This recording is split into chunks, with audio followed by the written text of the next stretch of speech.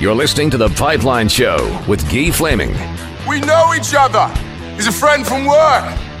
We're back on The Pipeline Show with Guy Flaming, and it's always a pleasure when I get a chance to speak with my next guest, and we'll call it an In the Dub segment. You can stay up to date on everything happening in the WHL. There isn't a lot these days, but the fine folks at dubnetwork.ca do a great job of keeping you up to date on anything that does come up. You can subscribe to get your daily dose of the dub. Comes right to your inbox. You don't even have to look for it. But let's get to my guest. Peter Loubardias, longtime broadcaster, spent a lot of time around the WHL and probably still follows it with as much passion as I know that he has. Pete, great to talk to you again. How are you? I'm just fine. Well, I appreciate you making time today. I know these are strange days for sure. I know you're back in Toronto now with your family, and I saw you yesterday on Rod Peterson's show as you and I are talking. It's Wednesday, and really great messages, and it was great to hear what you had to say yesterday. But how are things where you are?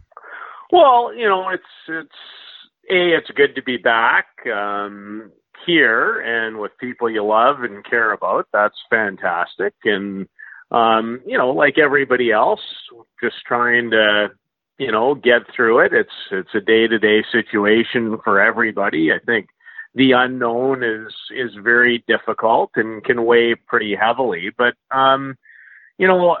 for me, Guy, in a really odd way of kind of going about my business with the job that I have in Calgary, I have a son who is in Edmonton, and, the rest of my life is in Ontario. So, normalcy is not exactly the order of the day in my world necessarily in comparison to everybody else. So, I just more than ever probably enjoy maybe even a little bit more so than others when I have a chance to be back and spend time with loved ones, because in my world for 8 months of the year, I'm away from them a lot. So, at least in the early going, I'm just taking those opportunities to just enjoy being back and spending time with people that I'd sure love to see more during the course of an 8-month or 9-month hockey season.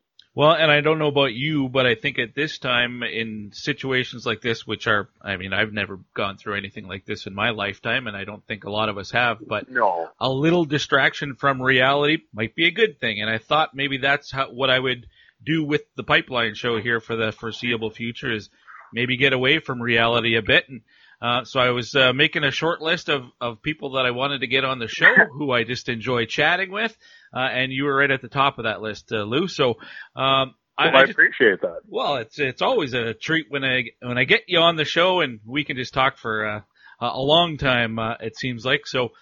But first, I wanted to get to know a little bit more about your own backstory, and I know you're a Saskatchewan kid, aren't you? I am. I'm from Saskatoon. Saskatoon. So when did you kind of get into feeling like broadcasting was a pursuit you wanted to go after? I've told this story a few times, but it happened really young. I was literally 6 or 7 years old, and as much as broadcasting then, which was always an incredible interest of mine, I just knew very, very early that I had an incredible passion and love affair for sports, and that if there was any possible way that I could end up, working in sports as my career, that was my aim from a very young age. Like many of us, I was an okay hockey player when I was a little guy, and like many of us, it starts to catch up to you after a pretty good start, which I had.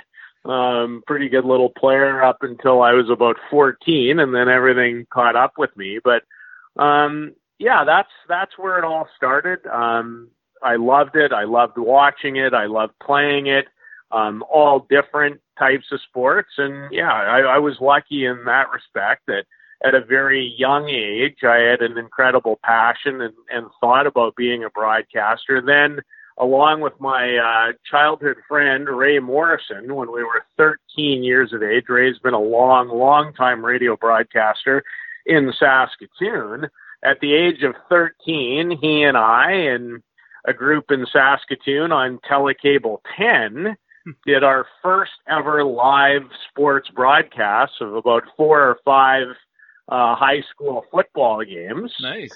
And that was the first start until, I saved the few pennies that I had at the end of high school and went to the Western Academy of Broadcasting early in 1984 and started my radio and television career in the middle of July in that year in Estevan, Saskatchewan. Well, that's outstanding. Was it always hockey that you wanted to do? You said at first a little bit was football. No. I just honestly, to this day, and it's a bit of a misnomer sometimes, right? When you're cast and we end up specializing as we can do in one sport. Now, is hockey my number one love as far as sports? Yes, for sure it is. But I love all sports. I love all team sports in particular. That's my great passion. So no, I never necessarily,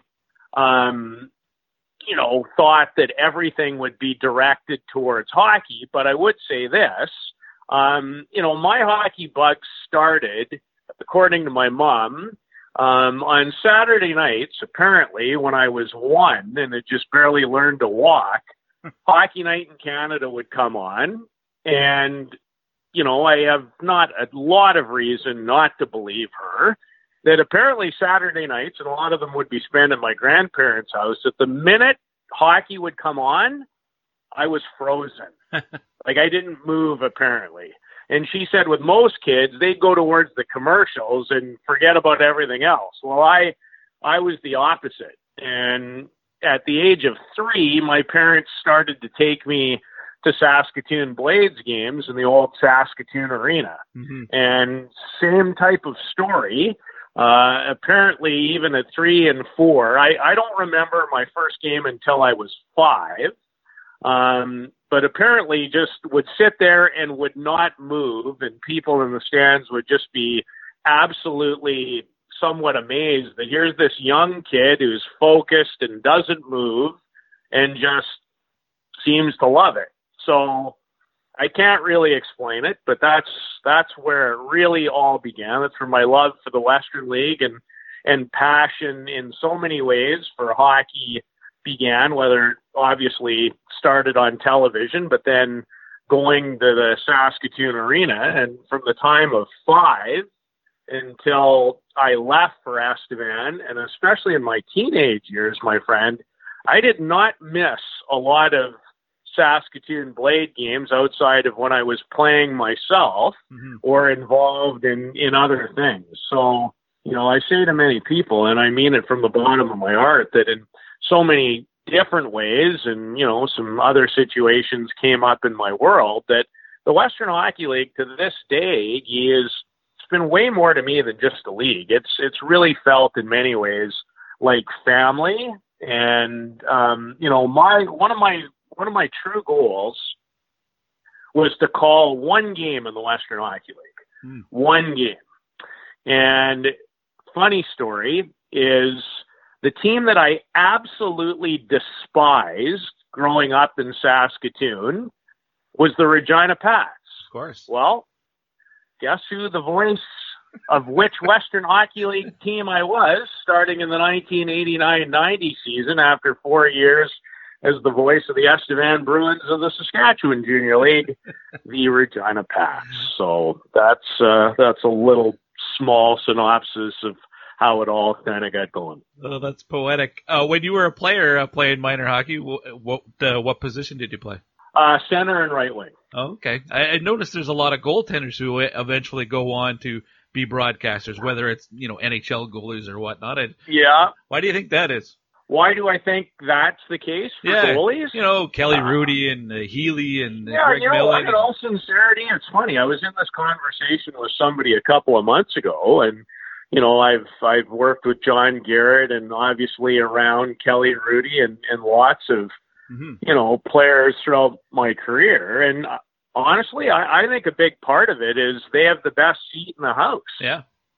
Everything somewhat like a catcher in baseball.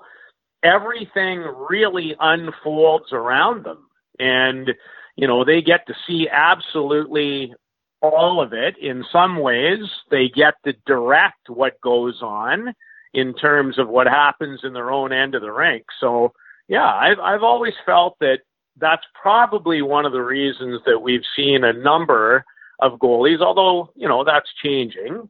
But that would be my response to why I think, goalies have somewhat found themselves in those kind of positions. Peter Loubardias, longtime broadcaster, my guest here on the Pipeline Show. We're just shooting the shit for a little while and try to get a little distance from reality for a short while. Now, I grew up in northeastern Alberta, Cold Lake. I don't know if you know where Cold Lake is. Yeah, I sure do. A long way from a WHL city at that time. So I think Saskatoon probably would have been the closest. But Might have been, yeah. I never actually saw a WHL game until the early 2000s in my adult years. But wow. Yeah. Now, when you got to Estevan, that was radio, I'm guessing? Radio, yeah. CHL radio at the time. Mm-hmm. You've done both radio and TV. Do you have a preference? They're different, aren't they? They're incredibly different. And now it's so much different with the evolution of, including the station I work for, the Fan 960 in Calgary, all talk sports radio, which, seems in some ways to us like it's been around forever, but it hasn't. I can't tell you that I necessarily have a preference. There's a lot of things that I really, really like about both. I love the immediacy of radio. I like in a sense that, in radio, if, you're, especially when you're doing play-by-play in color, which I've done both, it's really up to you to kind of paint the picture. And I think that's awesome. The TV side, I really loved in the sense that, somewhat like my love of sports, it takes an immense amount of talented people to put on a good TV show. So, there's far more, in a sense, teamwork required. Not to say, as doing the job that I do yourself, with the Oil Kings, teamwork is really important, and chemistry in every way. And I think it's in every way in life. Teamwork is really, really important. But, the neat thing, especially after all the things that I've just been so lucky to do, I like the TV side of it because people don't always realize the amount of people, talented people, and what goes into, making a live production and a sporting television event to be just that, an event. And frankly, with no disrespect to any of us, when I go into a truck and watch what goes on in there and see what has to get done and processed and directed and switched and, the incredible replay people, and I've been lucky enough, at my time at Sportsnet Television for 11 or 12 years to work with, the best of the best on the planet. So, in some ways I feel bad for the fact that those incredibly gifted people who make such a difference that, people don't even know who they are or have any idea what they do. So I love both. Been fortunate now to do a lot of both. And there's great things to, both mediums. I can't imagine what TV broadcasting is like for games. I know when I'm doing Oil King games and the prep work that goes into it, whatever little tidbits I have is stuff that I've put together doing prep work before the game. I get there and whether it's Andrew Peart or Corey Graham, whoever I'm doing the games with, sometimes Cam Moon, whatever they have, little tidbits and stuff that we can insert into the broadcast, that's what we have. For TV, do you guys have people who are feeding you information during the game as well? Yes and no, but your preparation and how you go about your business is still very much on you. When you're doing a television broadcast, and depending on what type of television broadcast you have, because, there's so much more to a television broadcast, whether it's graphics or, replays.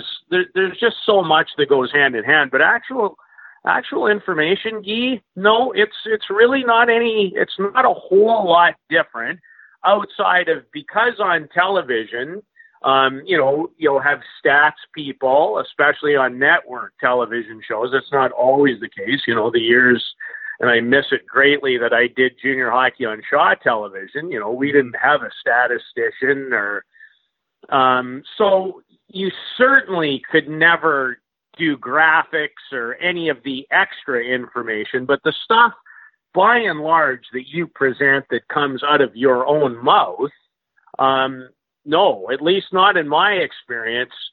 So much of it is certainly orchestrated and done by yourself. I mean, I've never really had anybody, whether I was doing the Olympic Games in 2010 in Vancouver, all the gifted, talented people, the extras that they were able to add was a big, big difference. But it really never, to this day, I don't, it's funny, and a different topic maybe for a different time and a different show, but even in making the transition from, primarily being a play-by-play guy to doing color, I'm still to this day playing around and trying to determine how to properly prepare a little differently and better for that role. But I don't, it's funny, even the book that I use, which is still handwritten, I don't get ready much different in 2020 than I did October of 1985 when I called my first ever hockey game on the radio.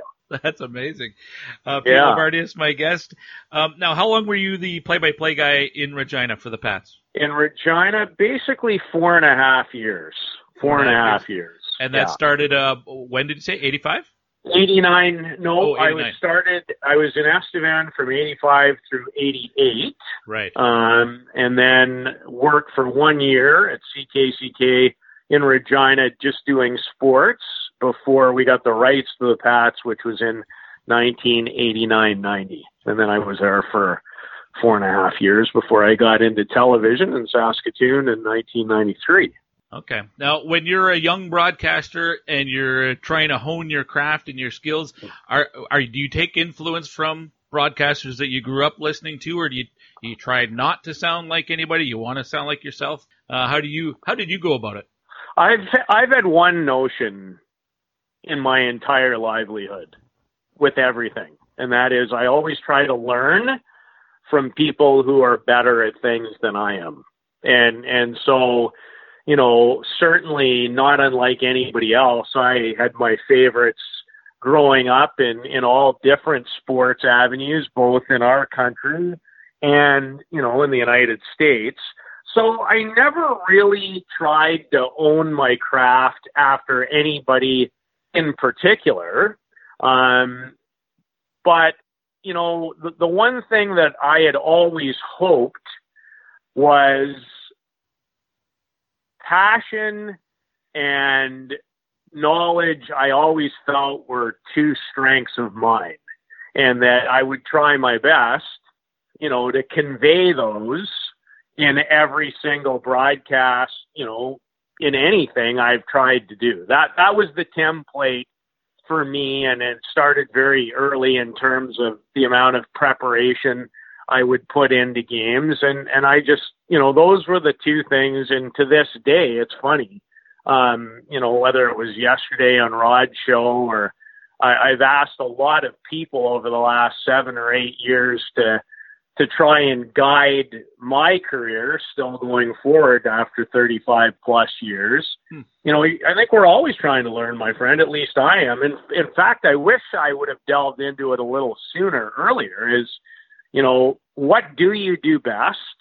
What should you be doing? But, to answer your original question, that's what I always set out to do. I knew what I liked in terms of style.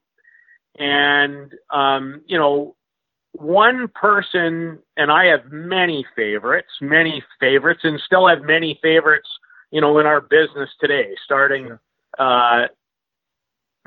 really with a guy who I just think the world of, and that's Chris Cuthbert, because I think, I just think Chris in every way, shape, or form is an absolute credit to how he delivers his product, how he prepares, the excitement and passion that he goes about his business with. And, one of the great situations I found myself in was getting to work around him for 3 weeks in Vancouver in 2010. And at that point in time, my respect for him just went absolutely through the roof. But, you know, in terms of hockey and how I've always tried to do it is I love people who call games who make you feel the game. And that for me is probably the people that I like and enjoy listening to or watching the most. I'm trying to picture a young Pete Loubardias practicing his goal call in the mirror or something like that. Because really, the highlight packages, that's everybody hears the goal call. So how did you kind of settle on yours, or is it just off the cuff? To be honest, this is a great subject. I never did. Really? No, I never did. And I can, you know, I don't think I've ever said this before, but I will now publicly. That was one thing that was a struggle for me. Was a struggle for me.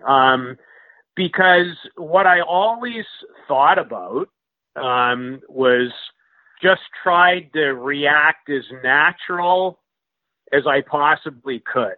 And just like I said earlier, to feel the game and to call it the way that I saw it or felt it. But no, of any of the wrestling matches I've had in terms of hockey play-by-play, the goal call was one of them.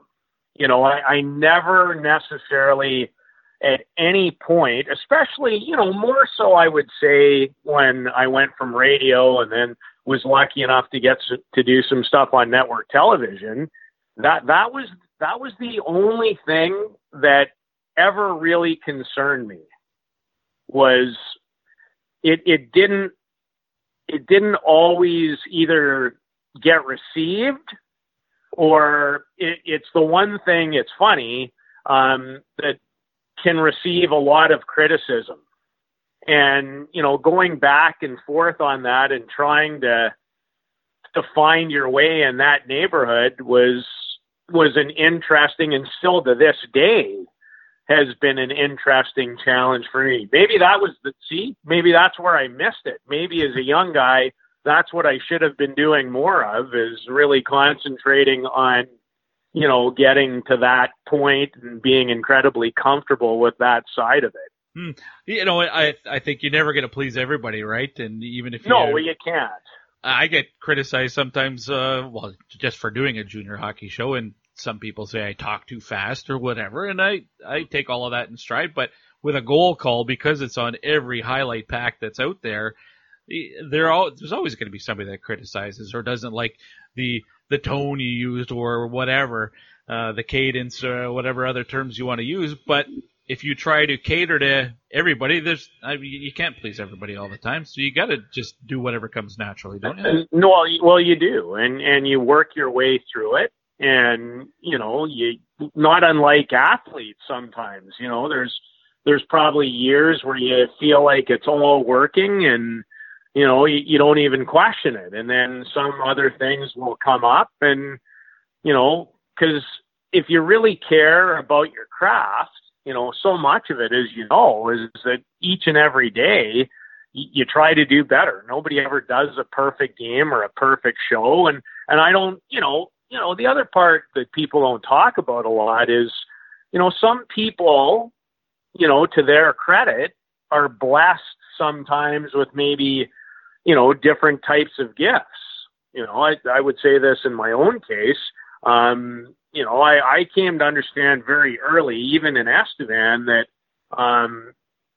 my style, my sound was distinct, unique, not necessarily for everyone, and came to understand very early that I probably wasn't going to be somebody that sent you an audio tape and right off the hop get great response and great reaction. You know, and I've had 35 years to get through that, you know, to understand that, and the trials and tribulations, maybe even the amount of time. Like, you know, I don't know if I've shared this ever before, but, you know, there were times early in my career in Estevan where people would say, hey, listen, if you're in a market that size for any longer than a year and a half, maybe you're never getting out.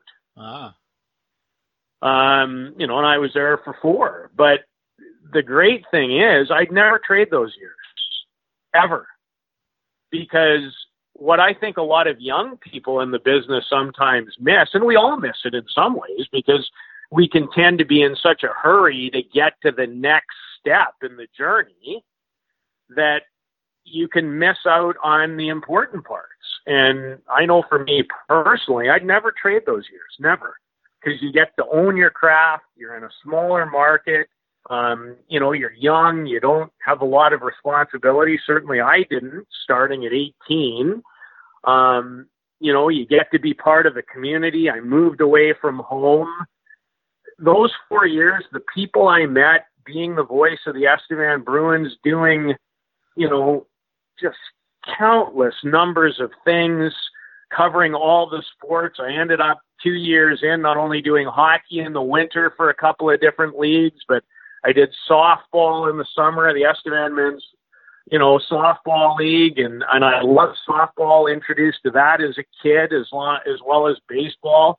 So it was a great time. I got to coach kids in softball and play myself baseball and softball while I was there. So I'd never trade it. All those years of owning your craft, finding your way, learning what works, what doesn't work, I'd never trade it. And I'd never trade, the first coach that I ever got associated with, arguably to this day, is my favorite one of all time, Jerry James. Jerry was a hard-nosed CFL all-star running back. He played in the National Hockey League in Detroit and Toronto, a character amongst all characters, and could never, ever thank Jerry enough. For whatever reason, we hit it off. And trust me when I tell you, he didn't necessarily hit it all off with all the outside media, but he took a liking to me. He taught me so much about the game. He basically came to see me at the radio station almost every day, and certainly every day that I covered the team, and I'd spend time in his office. And, I'd never trade. I'd never trade those times. It's awesome. And I look back at it so fondly. Well, from Estevan, you go to Regina. Then after that, I think the early times that I can remember hearing or seeing your broadcasts were Oiler games. When did that start happening for you? Was that after Regina? Oh, yeah, well after Regina. So what came next then after the Pats? Oh, boy, you don't have enough time. We don't have enough time. I moved from radio play-by-play, which I loved, and was terrified to give up, but decided through Roger Millions, who hired me in Regina to do radio. He'd moved into TV, and he was a sports director at STV in Saskatoon, which is now Global. And I thought, well, this is an opportunity to grow and do something different. So I was there for 4 years with a quick stop in Regina, and one with Darren Dreger for 4 months in Winnipeg. And I'd known Darren of TSN fame forever, because even when I was the voice of the Pats and he wasn't yet the voice of the Brandon Wheat Kings in his early days at CKLQ, he would do my color when I'd go to Brandon. So anyway, went there, was there for the better part of 4 years, and then had 3 incredibly dynamite years doing television, where Roger hired me again to work at CFRN Television in Edmonton, and absolutely loved that. And in 2000, I got the call from Sportsnet and started there. Got to call my first national television game, a junior hockey game in 2002 between Erie and the London Knights. Rick Nash as a 17-year-old member of the London Knights. And from there started to do some more junior hockey. And when you would have heard me then was in another odd scenario in my career where, the people at Sportsnet were appreciating how I was calling hockey and didn't have a full-time NHL role for me at the time to move into. So going along with all my junior hockey duties, which, my first Memorial Cup of 8 was in 2004 in Kelowna, that I got to do basically between 8 and 12 Oiler games a year from 2000 and I guess would have been 2005, 2006 through 2007, 2008. I'll get to the junior stuff with yourself and Sam Cosentino in a second, but what was your first NHL game, and just who was playing, how special that was for you to, you get to the NHL? Yeah, my first NHL game was actually a Montreal Canadiens game in Montreal at the Bell Center in 2004, and it was against the Edmonton Oilers.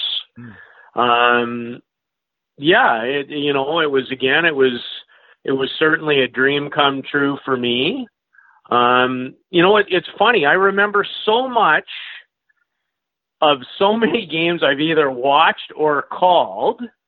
That one was special, but it probably, to be honest, I remember more about that game I was referring you to, that overtime game between Erie and London in 2002, where Carlo Koliakovo scored the overtime winner against the London Knights in London, than I actually do about my first NHL game. Wow. Why do you think that is? Why do I think that is? Because, in so many ways, my love and passion for junior hockey has never wavered. And to have an opportunity to do, a national junior game and start calling live sports again, I mean, that was incredible. And, when people will ask, all the career that I've had, I will never, and I always have to be careful telling the story because it's incredibly emotional for me. But, Guy, I remember watching every Memorial Cup final because, it was all that we got, right, forever in junior hockey on television. I mean, it's not like, now it's changing again, unfortunately, but for a long time, I mean, we didn't get games on TV. We got the Memorial Cup final every year. And I remembered watching pretty much every one starting in 1975. Wow. And so that 2004 Sunday in Kelowna, British Columbia is one of the greatest emotional, most wonderful times. I got to the rink that day. It was a 4:00 start, and I was the only one in the rink almost period at about 1:00. And I remember looking down at the logos on the ice and thinking, you have watched every Memorial Cup final since you were a little guy. And today, you're going to get to call that game. That, to me, was, as you can probably tell, I mean, it's hard for me when I tell that story not to get emotional, because that was just an incredible moment in my lithink Outstanding. Dean Millard and I started the Pipeline Show in 2006, February of 2006, and I don't remember the first time that we had you on, but you were doing games with Sam at that point, I believe. Yeah. And you and Sam always you guys are, if I had a Mount Rushmore of guests on the Pipeline Show, I think both of you guys would be on it because you guys are both phenomenal. And I thought the chemistry that you had together on the air was exceptional as well, because you can both tell stories. You both know the Canadian Hockey League inside and out. I don't know what the relationship was like for you guys when the microphones are off, but it certainly seemed like you guys had great chemistry. Sam's one of my best friends. I enjoyed our 6 years together doing junior hockey as much or more than anything I've ever done. I remember us doing our first game together. It was actually an American Hockey League game, and he still jokes with me to this day because I didn't know very much about him, and he joked that I pierced through his eyes with some of the worst looks. Basically, he always says to me, he looked at me like, "What the hell are you doing here?" And but from probably game number one, meeting number one or two, we developed an incredible partnership on the air, what I think is an incredible friendship. He means the world to me. He's helped me in so many different ways with who he is and what he's about. And, I have many things that I feel strong about, but I don't know if there's anything better in the world, Guy, than when you do something you love with somebody that you love to do it with. And I've worked with so many incredible people in my career, but, really right at the top of the list is that guy. And, what you saw and it makes me smile when, I hear somebody like you I respect and think highly of say those things, because that chemistry was real. It was way more than just two guys going to work and calling games together. He's one of my absolute favorite people. Blessed to have him in my life. He's a big part of my world. And while, I know for me very much so, when I was let go at Sportsnet Television in 2011, that, to this day, one of the hard things for me has been, we don't get to do that together anymore.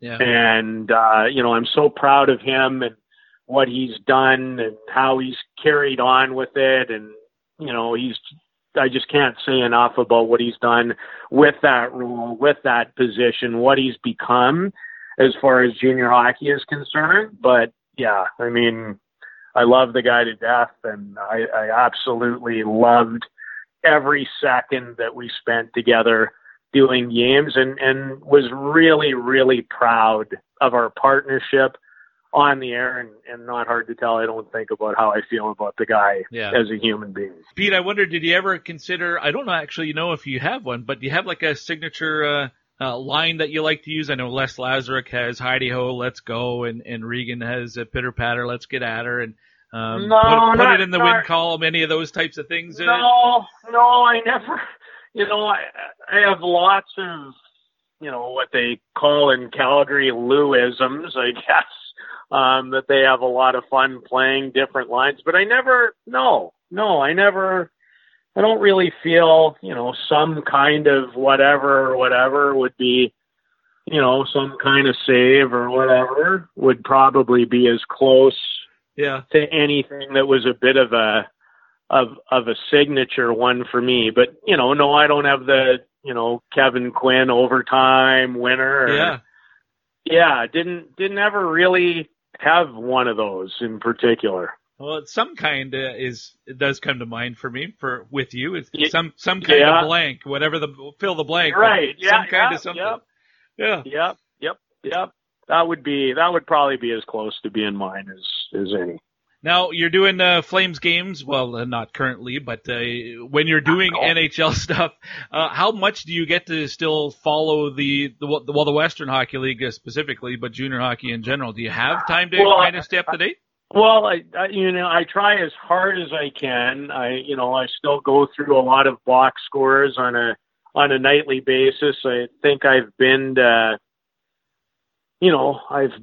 almost every single Hitman game that I could get to when I was in town, and I, wasn't either visiting my son or on the road with the hockey team. So, no, I love it. I absolutely love it, and try my best to stay as up to date and as current as I can. It's, it's very different, when it used to be traveling from league to league and following it, and that was your number one focus. Mm-hmm. But yeah, I've never lost my passion for junior hockey and what it means. And, so I try my best to,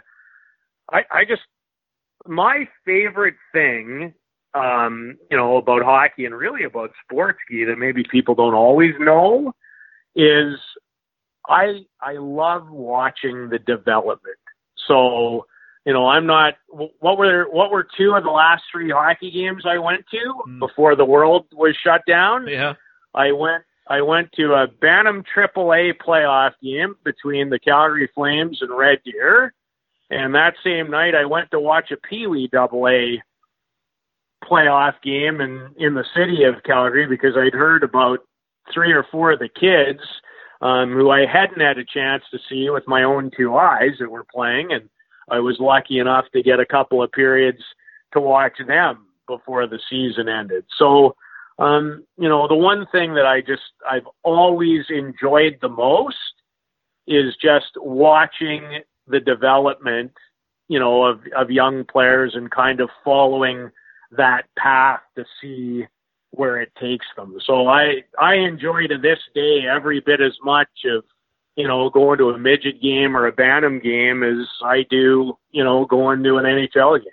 Part of what I like about junior hockey compared to the NHL is how unpolished it is, that there are mistakes. And to me, mistakes lead to scoring chances, and that makes it exciting. And there are clearly players who are ahead of where other guys are on the ice, but I don't know. I find junior hockey, although it's not as crisply executed, is more entertaining. For me, that's my own personal opinion, but do you see some of that too? Oh, for sure I do. Absolutely. Listen, I've been frustrated in a sense for a long time, and I'm incredibly biased about that particular level. And as I just alluded to, I love all levels of hockey, all of it. I really do. But the one thing about junior hockey that I think has always been why I've enjoyed it so much is just what you said, is that it brings incredible skill, never been more skillful. We could get to other parts of where the game has gone, and that's, the older you get, we kind of like to cling on to some of the things that I miss about the 70s and 80s and even 90s. But the skill level that they play with, and because it's like you said, their lack of experience, they're not as polished, they do make mistakes. And mistakes is exactly what you said. It's what leads to excitement and scoring chances and all of the above. That's why I think it is one of truly the greatest levels, because, you have these young people who are on the precipice in a lot of different cases of, playing at the absolute highest level. So you get all that skill, but they're not refined, and they're not, it was a great word that you used, polished. And, it's also why, to me, and you've been to a number of them now, that's why I love the World Junior so much, because there's so much passion, there's so much skill, and you can let a 3-1 third period lead slip away, as the Russians did this year. Or, not to completely show my homerism, which I go by easily and will never apologize for loving and cheering for my country in all sports. But it's the same thing that happened in Buffalo in 2011 when Canada took a 3-0 lead into the third period and gave away 5 to the Russians when Tarasenko and company came back to win 5-3. So, yeah, that is part of its greatest aspects. And, the other part of it is, and it's changed a lot, but, the one thing that I have no trouble sharing is being involved in junior hockey and around it for as long as I have. And not that we want to get back to the times of today, but what I always have come to learn with every passing year of my life is it's not about the games, it's about people. And one of the reasons I love junior hockey so much is because of all the people that I've met and dealt with, and all the relationships and all the learning that so much is tied to junior hockey. I remember going back to 2014, the year the Oil Kings won the Memorial Cup in London. and just a human story that kind of what you're talking about. That was the year Christian Pelch, the summer before he had passed away. And the Oil Kings had basically dedicated that season in his memory, and of course, storybook ending, they win, and they're on the ice, and they have the Pelch jersey in all the pictures and stuff like that. Well, I actually got to travel with the team because I was doing color that year. That was the first year I got to do color. So I was on the bus. Pretty good start. Yeah, that was a lot of fun. But on the bus, after the game, going back to the hotel, Eddie Kolda was on the Oil Kings team that year, MVP, and had received a text from Christian Pelch's father. And he got up and read it out loud to everybody on the bus, that it was basically just, thank you for always remembering my son and how much it meant to him and his family. And it was that sort of human story that doesn't get publicized all that much. And I really, what you were just talking about, the human connection, that just really resonated with me. And that story immediately came to mind. It's stuff like that makes it special. It is. It really is. You know, we all get so caught up a lot in the games and the exciting times, and they are incredibly exciting. And I know I wouldn't trade any of it. You know, the ups, the downs, the in-betweens, those types of great stories that, you know, you just told, and all of the great stories too that I've seen. But, you know, it's funny. People can have incredible impact on you in a hurry, whether we were talking about Sam, but I had the great fortune of calling the America's Olympic women's softball qualifying tournament this past summer in Surrey, British Columbia. And I did it in part with a lady by the name of Lauren Bay Regula, who was one of Canada's best ever pitchers in softball, and her brother is Jason Bay, who you might remember from Major League days and was a heck of a player. And we had, forget about just calling the softball together, we had so many great conversations about parenting and life. And, you know, it was such a special 10 days to go through. And I have a lot of roots in the softball world, going back to working with a senior ladies team when I was a teenager in Saskatoon. But she looked at me and she said at one point during one of those conversations, she said, in life, we cannot outperform connection. And that line will forever resonate with me. That's great. That's fantastic. When you look over your career, are there some stops along the way, or individual games or tournaments maybe that you know, you could consider career highlights, even maybe not your performance, but being at and having the ability to share that experience? I mentioned the Memorial Cup in 2014 for me. Maybe the WHL championship that year against Portland, winning Game 7, the Oil Kings in Portland, may have even been a bigger moment actually than the Memorial Cup win itself. But being at the 2016 World Junior in Helsinki, and Finland winning against Russia in overtime in Helsinki, that certainly stands out for me. Do you have some moments like that too? From my own career or just my own life? Yeah, well, either. Both? Yeah. Both? Either? Well, I talked about the experience of calling the Memorial Cup final in 2004. Yeah. And then I broadcast 8 of them before that time came to an end. So that was those were incredibly, incredibly special times and highlights. Having a chance to call 8 of the 30 men's games at the 2010 Winter Olympics was, you know, that was an absolute dream come true through and through as a very much international sports lover. And greatest ever sports day is easy. It's February 24th, 2002. And at some point I could tell you the whole story, but, you know, I basically had 3 things in life that I wanted to see come true. I wanted to see Canada win an Olympic hockey gold medal, the Minnesota Vikings win a Super Bowl, and having a child. Well, 2 of the 3 have come true.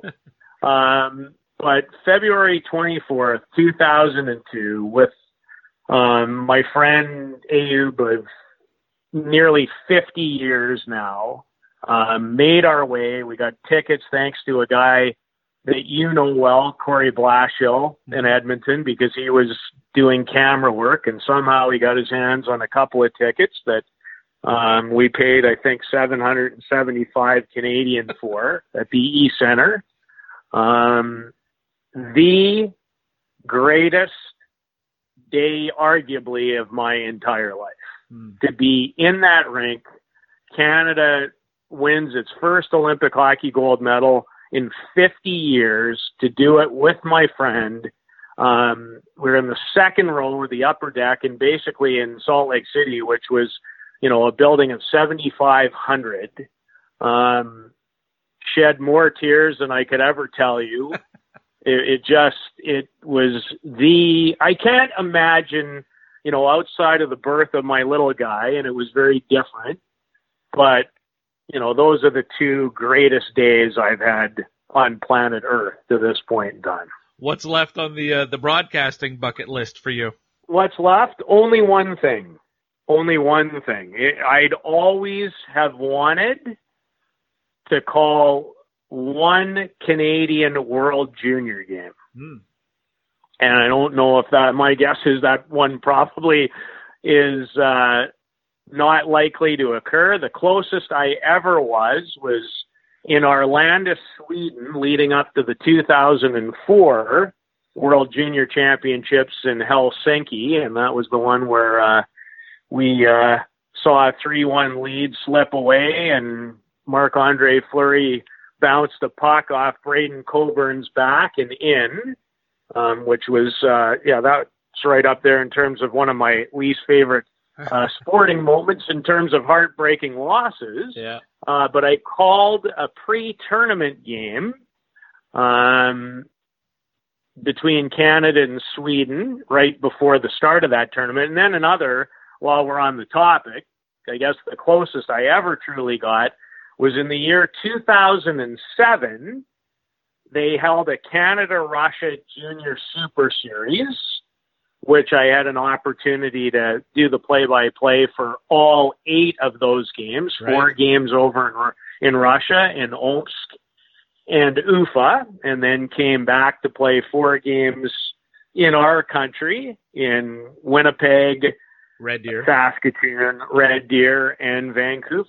Right. And, so, broadcasting highlights would be in so many ways that series, the Olympic Games, and, the Memorial Cup run. Well, Pete, I could chat all day, but we're coming up to an hour, so longer than I told you that I'd track you down for. But I really enjoyed this conversation. Thanks for taking the time today, and best of luck.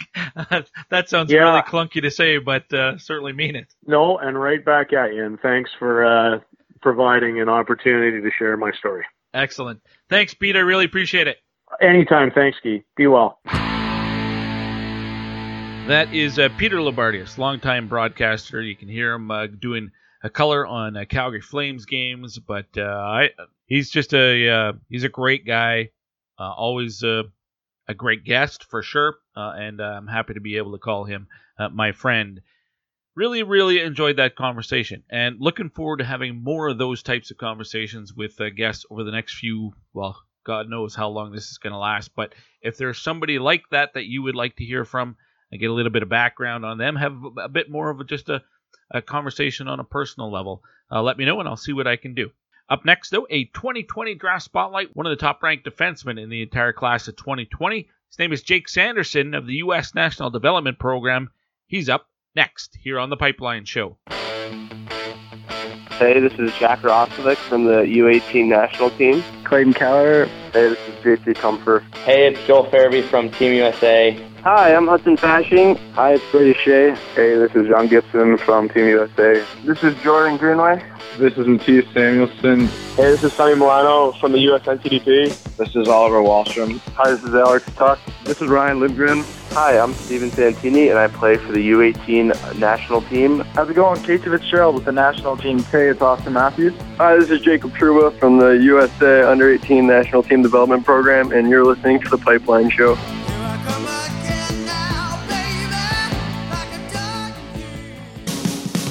From the organization that brought you Mark Messier, Matt Benning, and Ian Mitchell, Spruce Grove Saints Junior A Hockey is officially back for the 2019-2020 season, with all the action taking place at the Grant Fuhr Arena in Spruce Grove. With tickets starting at just $15 per person, AJHL Hockey provides some quality entertainment. For more information, visit www.sprucegrovesaints.ca.